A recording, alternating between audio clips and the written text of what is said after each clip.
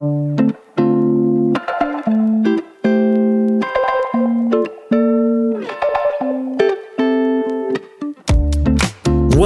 to Sermons from Iceland, a podcast that highlights the most recent sermons from Lofstofan Baptista Kirkja, a Bible-based church in the Reykjavik, Iceland area.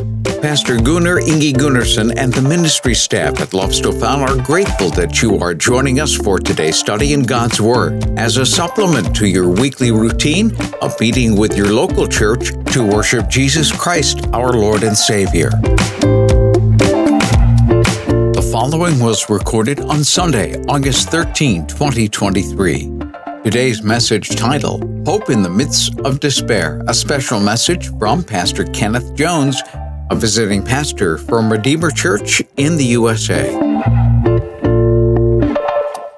So I'd imagine that all of us, have found ourselves at times in our lives. We found ourselves in seasons or in times or in moments of our lives that just seem really bleak, right? And it can have a negative effect on our outlook on life, can it? Right? We realize that unless something drastic changes or something miraculous happens, we just feel kind of doomed. We might be going through some financial situation, and try as we might, no matter what we do, we just can't seem to dig out from under. And unless something drastically changes, we just feel doomed. We might be going through some health crisis, and we've received a diagnosis from a doctor, and no matter how much medication we take or how much we try to change our diet, unless something drastically changes or something miraculous happens, we just feel doomed. We may be going through some relational issues with a spouse or a family member or a friend, and no matter how much we try or how much we seek to get help, unless something drastically changes or something miraculous happens, we just feel doomed. Really, right? I guess if you think about it, right, it can be easy and understandable to feel this way about life in general in this world. It can feel like we're just kind of running on a hamster wheel, or we're just running the proverbial rat race, or any kind of rodent analogy you want to use. Whether it's the political bickering, racial injustice, social media echo chambers, or wars around the world. And you pile all of that on top of the struggles and sufferings that we face in our own lives. And it can be easy for our minds and our hearts to sink into the brokenness of this world, right? To live with despair and no hope. To have it negatively affect our lives. Because unless something drastically changes, or something miraculous happens, we just kind of feel doomed. Aren't you glad that Gunnar asked me to preach today? Today we're going to take a look at the end of 1 Corinthians 15. And what's been happening to this point in the letter is that because of the influence of the world around them and because of what they've experienced in their own lives, the Corinthians were beginning to lose hope and belief in something that's really, really important. And what Paul, in essence, has been saying is that everything he's mentioned throughout this letter that they've been struggling with is a result of them losing hope and belief in this really important thing. And so in the midst of all of their struggles and in the midst of all of the turmoil, the Apostle Paul, under the inspiration of the Holy Spirit, has been writing in chapter 15 to remind the Corinthians and to remind us that things will drastically change because something miraculous has happened. Jesus has risen from the dead. And that has the power to drastically change our hope for the future and our outlook on life in the present. And so to that end, Paul is first going to show us the root of some of the problems that we have and what must be changed. He's going to show us how the resurrection of Christ has and will miraculously bring about that change. And he's going to show us how that miraculous reality can not only change the reality of our future, but also the outlook of our lives. And so let's jump into the text as the Apostle Paul helps us see that even in the midst of despair in this world, we don't need to live with despair in our lives. Again, 1 Corinthians chapter 15, starting in verse 50. He says, I tell you this, brothers, flesh and blood cannot inherit the kingdom of God, nor does the perishable inherit the imperishable. Behold, I tell you a mystery. We shall not all sleep, but we shall all be changed. In a moment, in the twinkling of an eye, at the last trumpet. For the trumpet will sound, and the dead will be raised imperishable, and we shall be changed. For this perishable body must put on the imperishable, and this mortal body must put on immortality. And so, y'all, to this point in the chapter, right, Paul has been reminding the Corinthians in this chapter about the reality of the resurrection, about the importance of the resurrection, and about the feasibility of the resurrection. And now Paul's showing the Corinthians the necessity of the resurrection, the necessity of our bodily resurrection. He says, behold, I tell you a mystery. And biblically speaking, y'all, a mystery isn't some kind of riddle that needs to be figured out, right? Biblically speaking, a mystery is something that's been concealed, but is now being fully revealed. And that word all is significant in this revelation. Speaking about followers of Jesus, Paul says this. He says, we shall not all sleep, but we shall all be changed. And now listen, the mystery isn't when Paul says that we shall not all sleep, meaning that some Christians will be alive when Jesus returns. So they will not experience physical death. Right? This is what he said in a letter he wrote earlier to the church in Thessalonica. This is 1 Thessalonians chapter 4, verse 16. He says, for the Lord himself will descend from heaven with a cry of command, with the voice of an archangel, and with the sound of the trumpet of God. And the dead in Christ will rise first. Then we who are alive, who are left, will be caught up together with them in the clouds to meet the Lord in the air. And so we will always be with the Lord. And so Paul, the mystery that Paul is revealing here is not that some Christians would be alive when Jesus returns. He had already said it to the Thessalonians.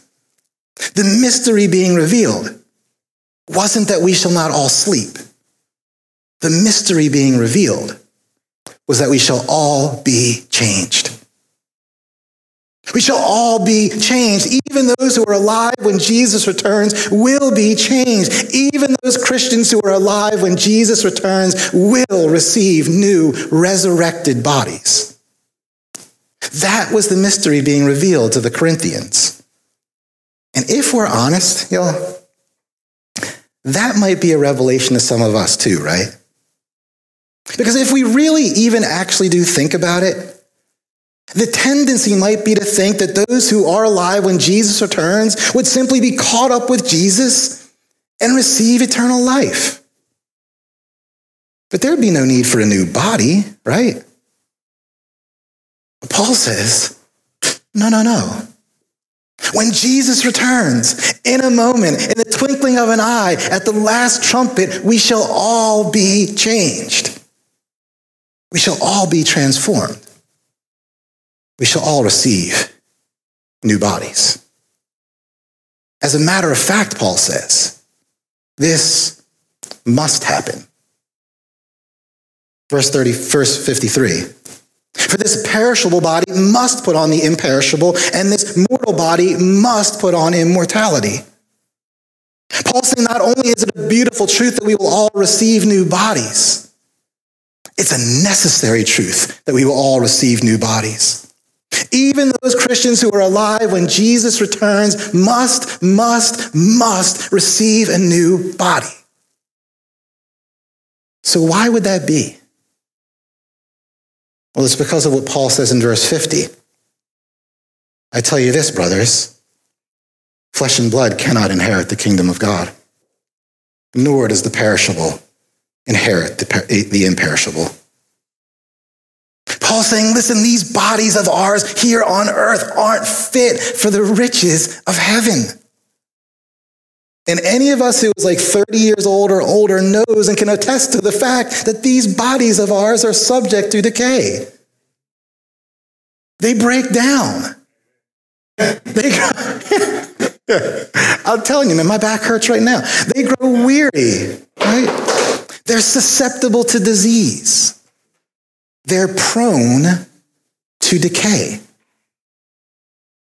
And they're prone to sin. There's just something about our fallen bodies, right? These bodies of ours that are prone to be disobedient toward God. This is what the Apostle Paul wrote in Romans chapter 7. He says, "For I know that nothing good dwells in me, that is, in my flesh. For I have the desire to do what is right, but not the ability to carry it out. For I do not do the good I want, but the evil I do not want is what I keep on doing. So I find that a law that when I want to do right, evil lies close at hand. For I delight in the law of God in my inner being. But I see in my members another law, waging war against the law of my mind and making me captive to the law of sin that dwells in my members. Oh, wretched man that I am. Who will deliver me from this body of death?" Can anyone relate to the tension that Paul's describing here? Right? He loves God. He loves the word of God. He wants to be obedient to the law of God. But even when he wants to do good, this body of his is prone to decay and prone to sin uncontrollably at times. Cannot help but sin. Cannot help but act out. Cannot help but selfishly seek its own acclaim. Again, can any of us relate to that? And isn't this an example and a part of why we feel like we're just kind of running a rat race or we're just running on the hamster wheel of life?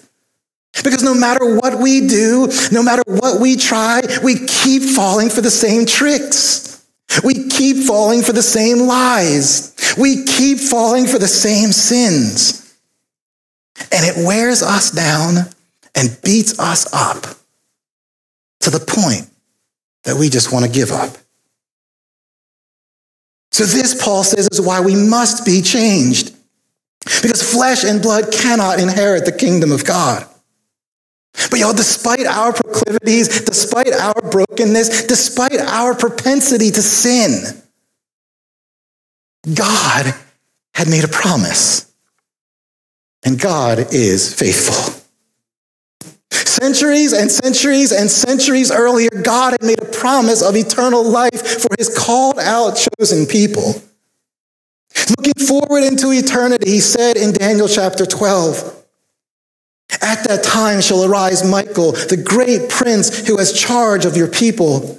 And there shall be a time of trouble, such as never been seen since there was a nation till that time. But at that time your people shall be delivered. Everyone whose name shall be found written in the book. And many of those who sleep in the dust of the earth shall awake, some to everlasting life, and some to shame and everlasting contempt. And those who are wise shall shine like the brightness of the sky above, and those who turn many to righteousness like the stars forever and ever."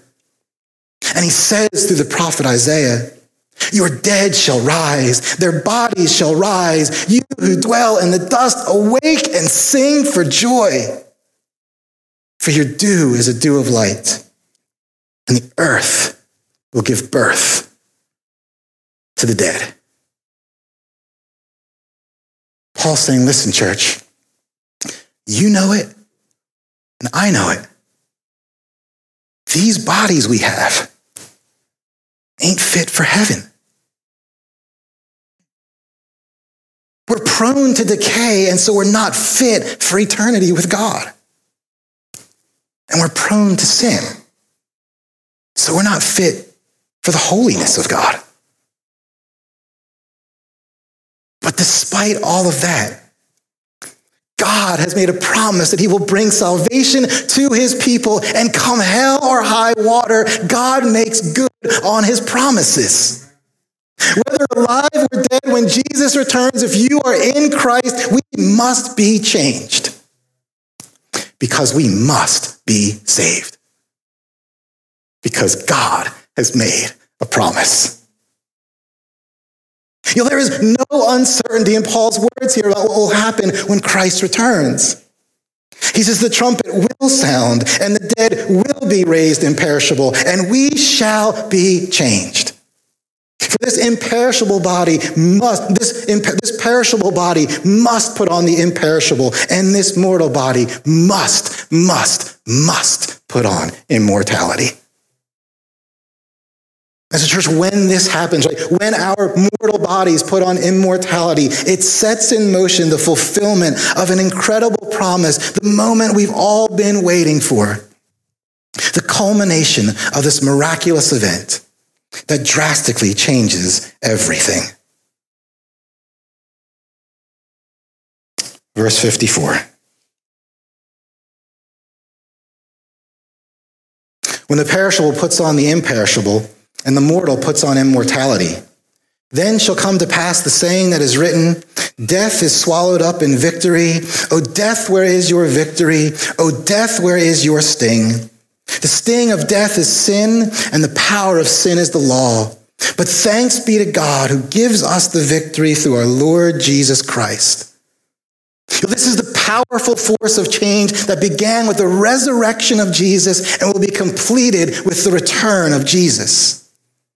And if you're new to Christianity or you're just kind of checking out this Christianity thing, this is the gospel. This is the foundation of what we believe. That Jesus, God in the flesh, has died to pay for our sins. He's risen from the dead to give us eternal life, and he's coming back again to usher us into eternal life with him. It's the fulfillment of Isaiah's prophecy on Isaiah 25:8. Which says he will swallow up death forever. And the Lord God will wipe away tears from all faces, and the reproach of his people he will take away from all the earth. For the Lord has spoken. It will be said on that day, behold, this is our God. We have waited for him that he might save us. This is the Lord. We have waited for him. Let us be glad and rejoice in his salvation.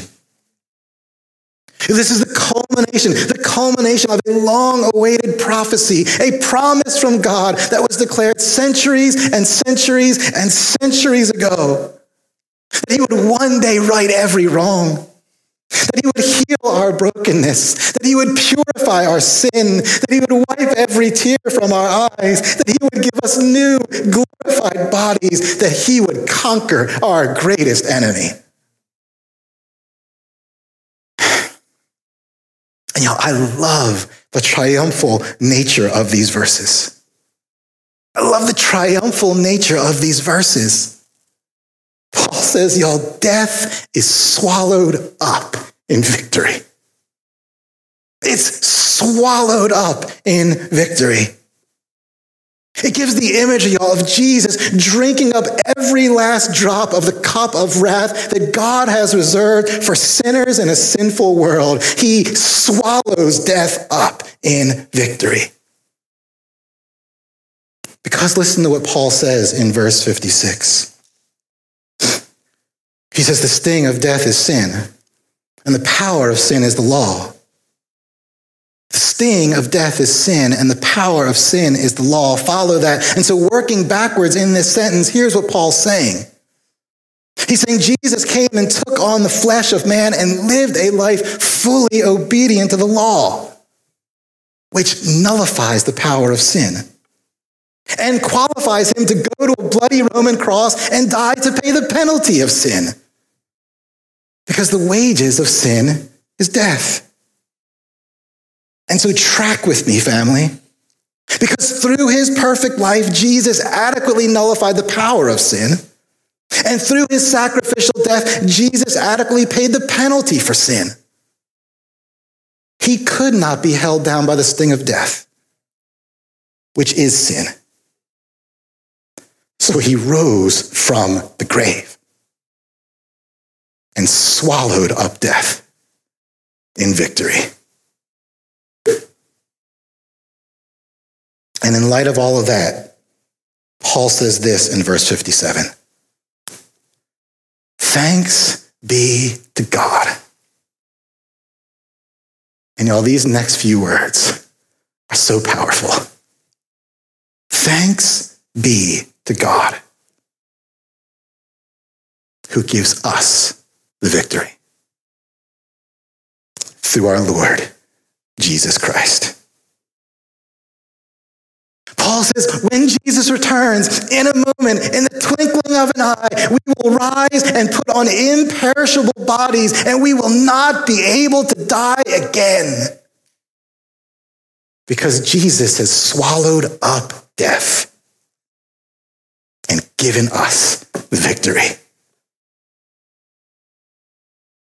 Then I looked and saw a new heaven and a new earth, Revelation 21. For the first heaven and the first earth had passed away, and the sea was no more. And I saw the holy city, New Jerusalem, coming down out of heaven from God, prepared as a bride adorned for her husband. And I heard a loud voice from the throne saying, Behold, the dwelling place of God is with man. He will dwell with them, and they will be his people, and God himself will be with them as their God. He will wipe every tear from their eyes, and death shall be no more. Neither shall there be mourning, nor crying, nor pain anymore, for the former things have passed away. And he who was seated on the throne said, Behold, I am making all things new. And he said, Write this down, for these words are trustworthy and true. Y'all, for my money, those are the best words of that entire passage. Church, do you believe that these words are trustworthy and true? You see, much like the Corinthians, y'all, because of the world around us and the things that we experience, y'all, if we're honest, we effectively live life as though we don't already know how the story ends. Paul's saying the reason that you feel like you're just kind of running on a hamster wheel, or you're just running a rat race, the reason you feel caught up in this rat race is because you've forgotten your good end and lost sight of the real race. It's why we strive to impress others, trying to make a name for ourselves on the pages of history, forgetting that our names are already written in the book of life. It's why we play favorites and try to position ourselves around the right people, forgetting, y'all, that we've already been given a seat at the feet of Jesus.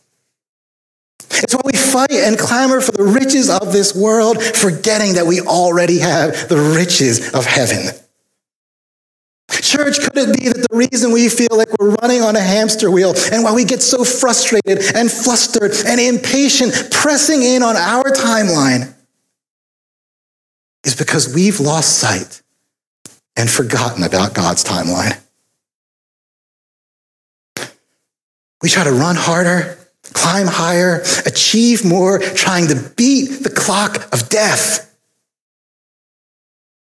because we forget that Jesus has already swallowed up death and given us the victory. Verse 58. Therefore, he says, my beloved brothers and sisters, be steadfast, immovable, always abounding in the work of the Lord, knowing that in the Lord your labor is not in vain. Church, you know what Paul's saying here? He's saying you don't need to get caught up in the rat race. Lift your head and run your Father's race. Keep your eyes on the prize. Remember the end of this story. In a moment, in a twinkling of an eye, the trumpet will sound, the dead will be raised imperishable, and we will be changed. This mortal body will put on immortality. Sin will be crushed. Death will be defeated. Jesus has won the victory of eternity, and it ought to have an effect on how we live in the present. C.S. Lewis said it this way. He said, I must keep alive in myself the desire for my true country, which I shall not find until after death. I must never let it get snowed under or turned aside. I must make it my main object of life to press on to that other country and help others do the same. You see, all this debunks that saying, right, that you hear a lot, or I've heard a lot on occasion. It goes like this. You're too heavenly focused to be any earthly good. You heard people say that before? And the notion is that if you think all you do is think about heaven all the time, then you won't do anything good here on earth. On the contrary, Paul says, we must be heavenly focused if we're to truly do good on this earth. In fact, it's what the Bible consistently teaches us. In 2 Peter 3:11, right, speaking of the new heavens and the new earth, Peter says, since all things are thus to be dissolved, because the end is coming, what sort of people ought you to be in lives of holiness and godliness, waiting for and hastening the coming of the day of God? We mentioned the passage in 1 Thessalonians 4 earlier and how it relates to our bodily resurrection, but here's the fullness of the passage. It says, for the Lord himself will descend from heaven with a cry of command, with the voice of an archangel, and with the sound of the trumpet of God. And the dead in Christ will rise first. Then we who are alive, who are left, will be caught up together with them in the clouds to meet the Lord in the air. And so we will always be with the Lord. Therefore, encourage each other with these words. Paul's saying, church, in the midst of this life, in the midst of the turmoil, encourage each other with these words. Remember the reality of the resurrection. Remember the reality and the assurance of the victory we have in Christ. Be steadfast, be immovable. Never forget the storyline of all of chapter 15. You were created in the image of God, which gives you infinite worth and infinite value. Yes, you have sinned. You have missed the mark. You have felt the fallout of that sin, and you are destined for the penalty of sin, which is death. But church, Jesus really did die for you. He really did die for you. In love, God the Son really did take on flesh and come to this earth to walk in your footsteps, to be your representative. He really did bear the weight of the penalty of your sin. He really did die for you. And he really rose from the dead for you.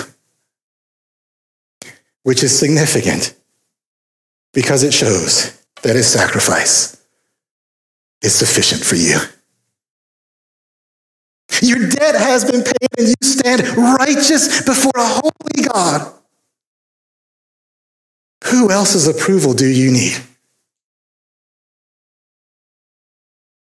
No more shame. No more striving. No more condemnation. Church, listen, Jesus says, you are free. Free to listen to me, to trust me, to follow me, to obey me, to love me, while you marvel at how much I love you.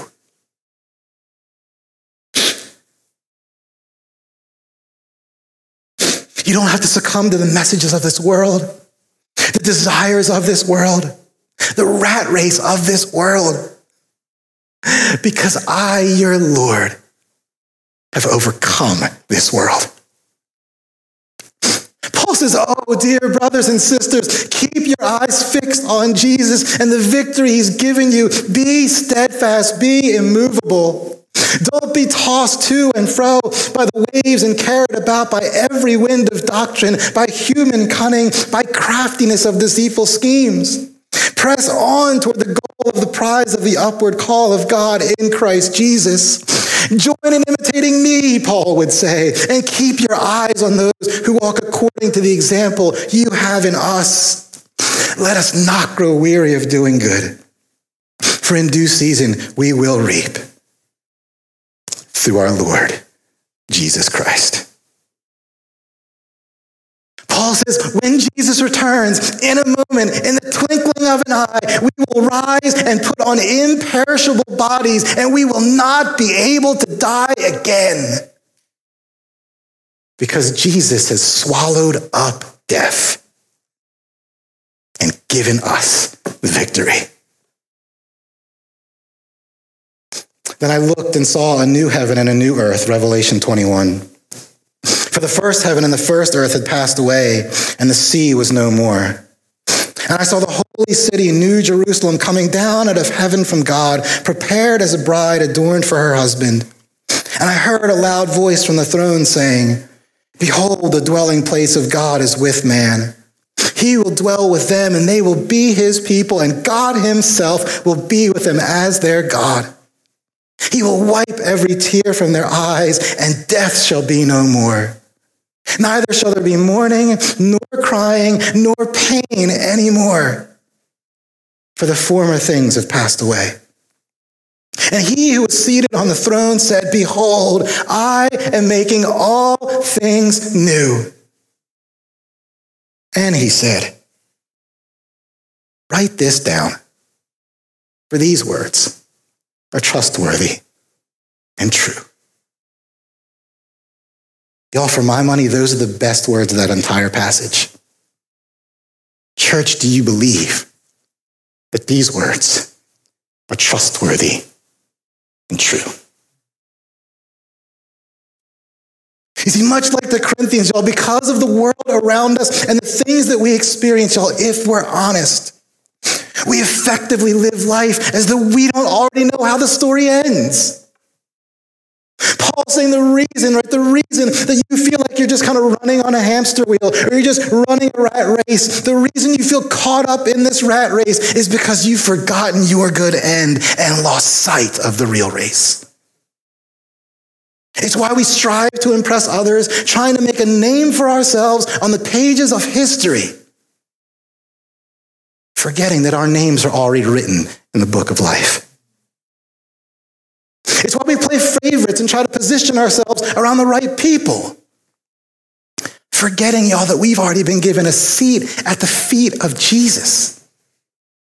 It's why we fight and clamor for the riches of this world, forgetting that we already have the riches of heaven.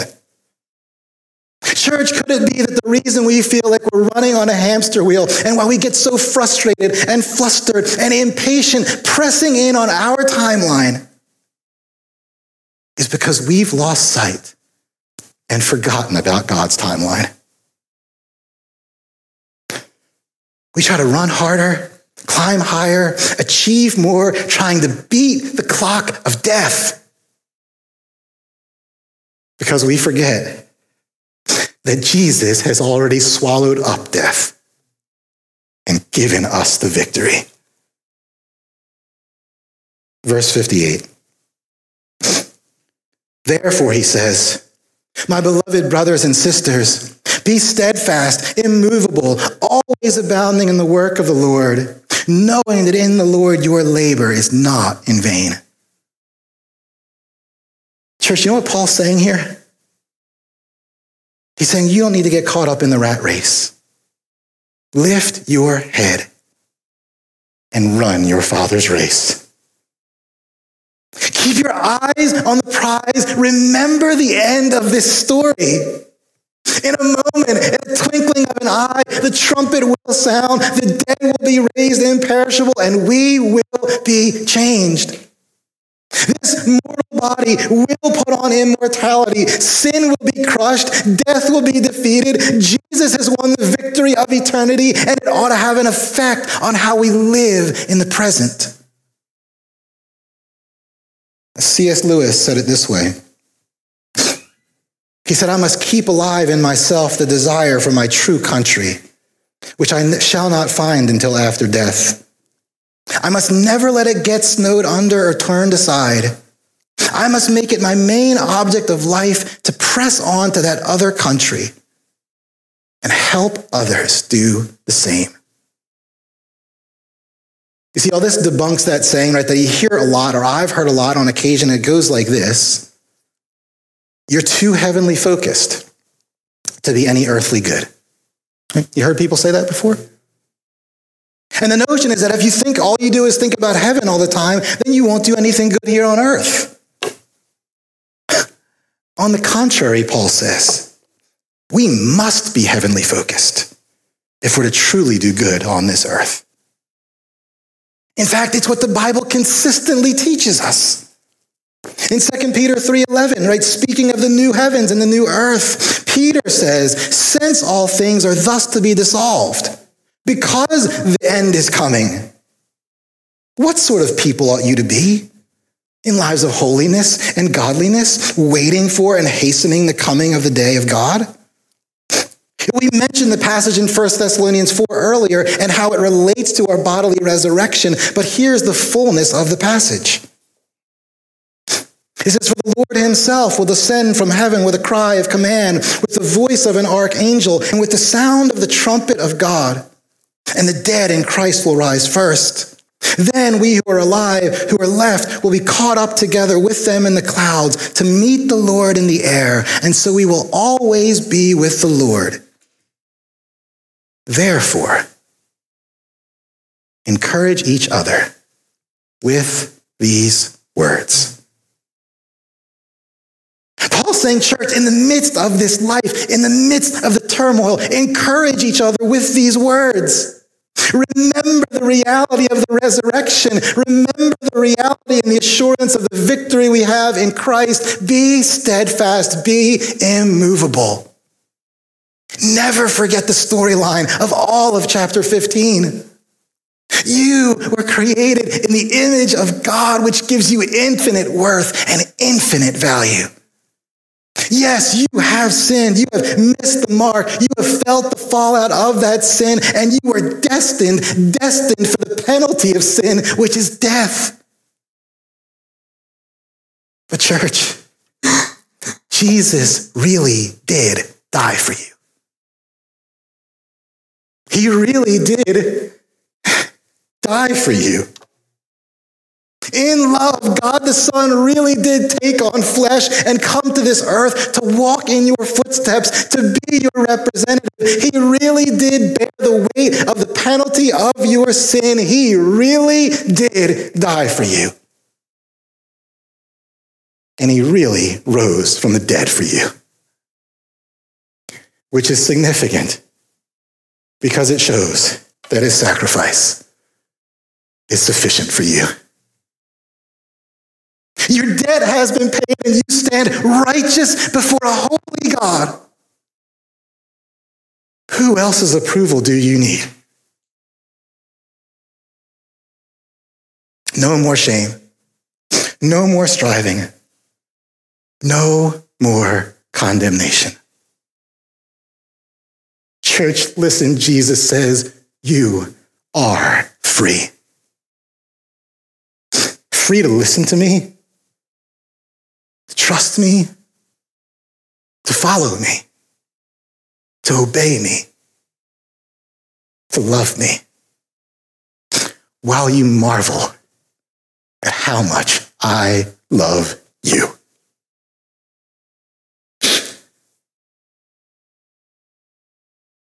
You don't have to succumb to the messages of this world, the desires of this world, the rat race of this world, because I, your Lord, have overcome this world.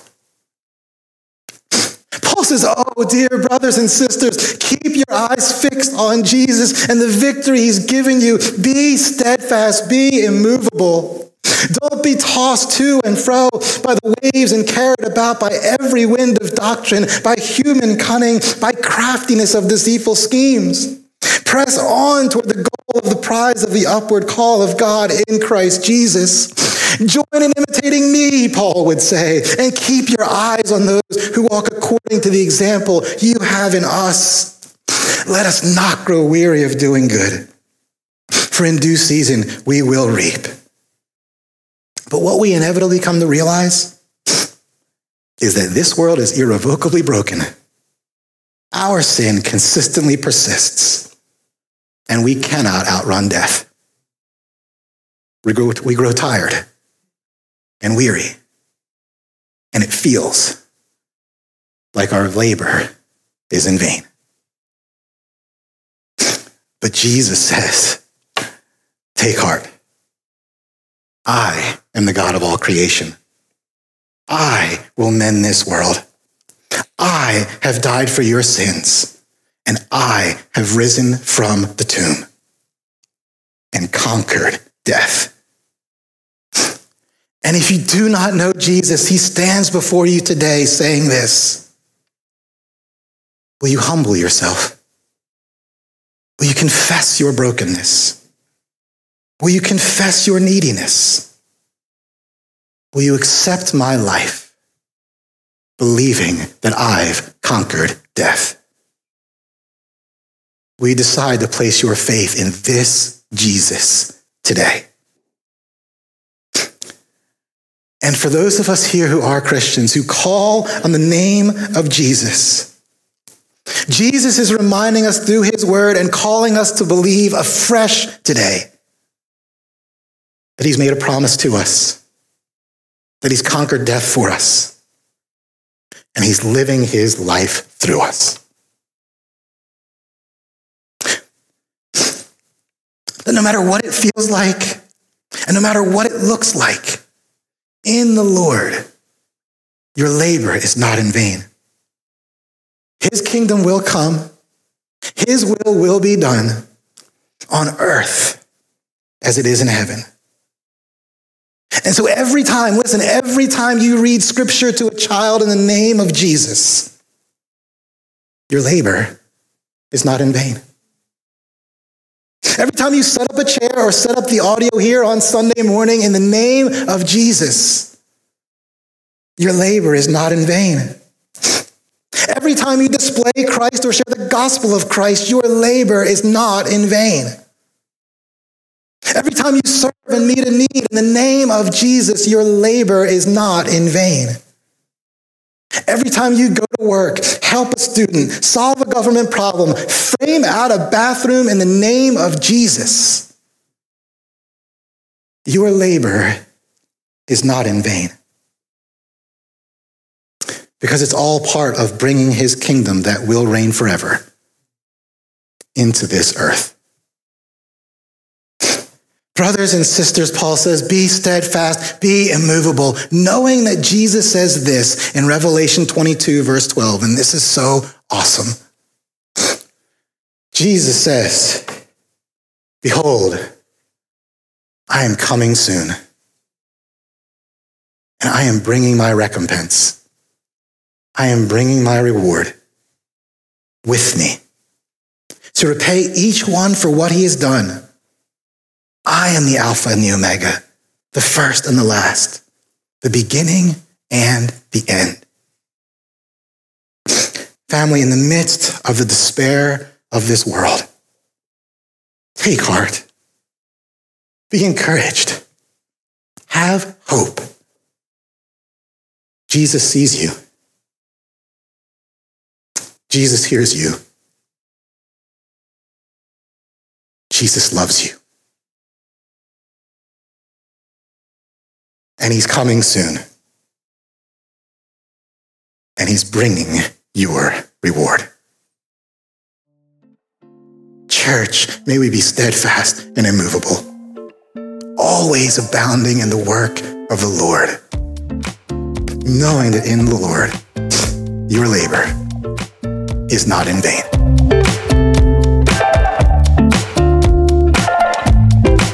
You've been listening to Sermons from Iceland, a weekly podcast highlighting the Sunday teaching ministry of Lofstofan Baptistakirkja in Reykjavik, Iceland. If you have a desire to see the gospel spread in Iceland, consider partnering with the Iceland Project. For more information, go to theicelandproject.org. If you live in Iceland or plan on visiting Iceland soon, make plans to worship with us at 11 a.m. on Sundays. Our address is Fagraþing 2A, Kópavogur, only 7 miles or 12 kilometers southeast of downtown Reykjavik. You can reach Pastor Gunnar via the Lofstofan Facebook page or by email. His address is lofstofan@lofstofan.is.